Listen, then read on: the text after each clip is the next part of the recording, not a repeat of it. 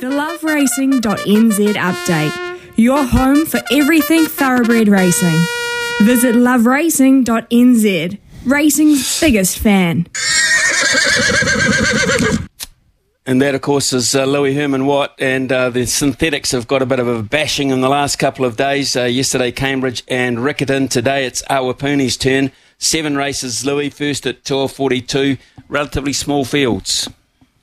Yeah, I did notice that, actually. There are some small fields. It's probably just due to the amount of racing we've got at the moment, and also some of the tracks have come back beautifully. So we're about to go into a drought, aren't we? That's kind of the vibe we're getting, and it's going to be troubling for a whole lot of other reasons. But at the moment, we're kind of in this beautiful period where the tracks, like tomorrow, for example, it's a soft 5 currently at Taupo, and there's no reason to believe that probably wouldn't be back into a good range by the time we race, and just means that there's more options. I'm assuming that's why.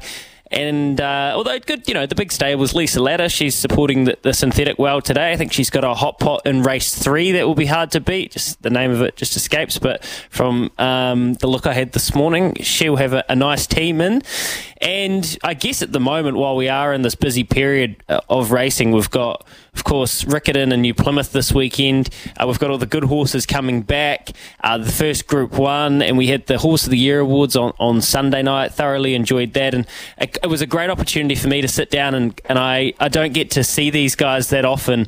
I talked to them on the phone, but I had a long 10-minute chat with Opie. I had a 10-minute chat with Michael McNabb, Kieran McAnulty, the Minister for Racing, and just to get to sit down and kind of pick their brains about the season that they've had. And speaking to Opie, it was a real highlight for me, just because he is my hero, and B, so is Michael McNabb too. I did tell him that, and B, he had won the Group 1 on Skew Whiff the day before, and just getting the insights of these guys that sit on the back of, and of course Sam Spratt, who I sat next to at the awards, getting the insight of them. They sit on the back of these superstar Group 1 horses, and the little subtleties they can tell whether their horse is on or not.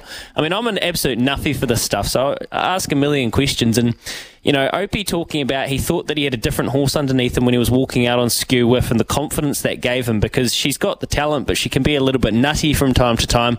But she was calm. She wasn't trying to kick him off. She was breathing calmly. She just trotted around the back. She just waited patiently. And when he got in the gates, he said, geez, I've got to be a huge chance here from the draw. And getting those little insights, I love it. And as I say, I'm a nuffy. And one thing I did pick his brain about was Imperatriz and how good he thinks she can be. And he thinks she's genuinely a Group 1 top-line sprinter in Australia. And when, that performance at the Valley, scorching the earth for a track record over 1,000 metres, Smithy, you would have seen it. It made us all proud as Kiwis, and Karen Fenton-Ellis referenced that on Sunday night as well. You get to support these New Zealand horses no matter who or what stable you're aligned with, you own horses with, or you support here in New Zealand. When they go to Australia, we all support them.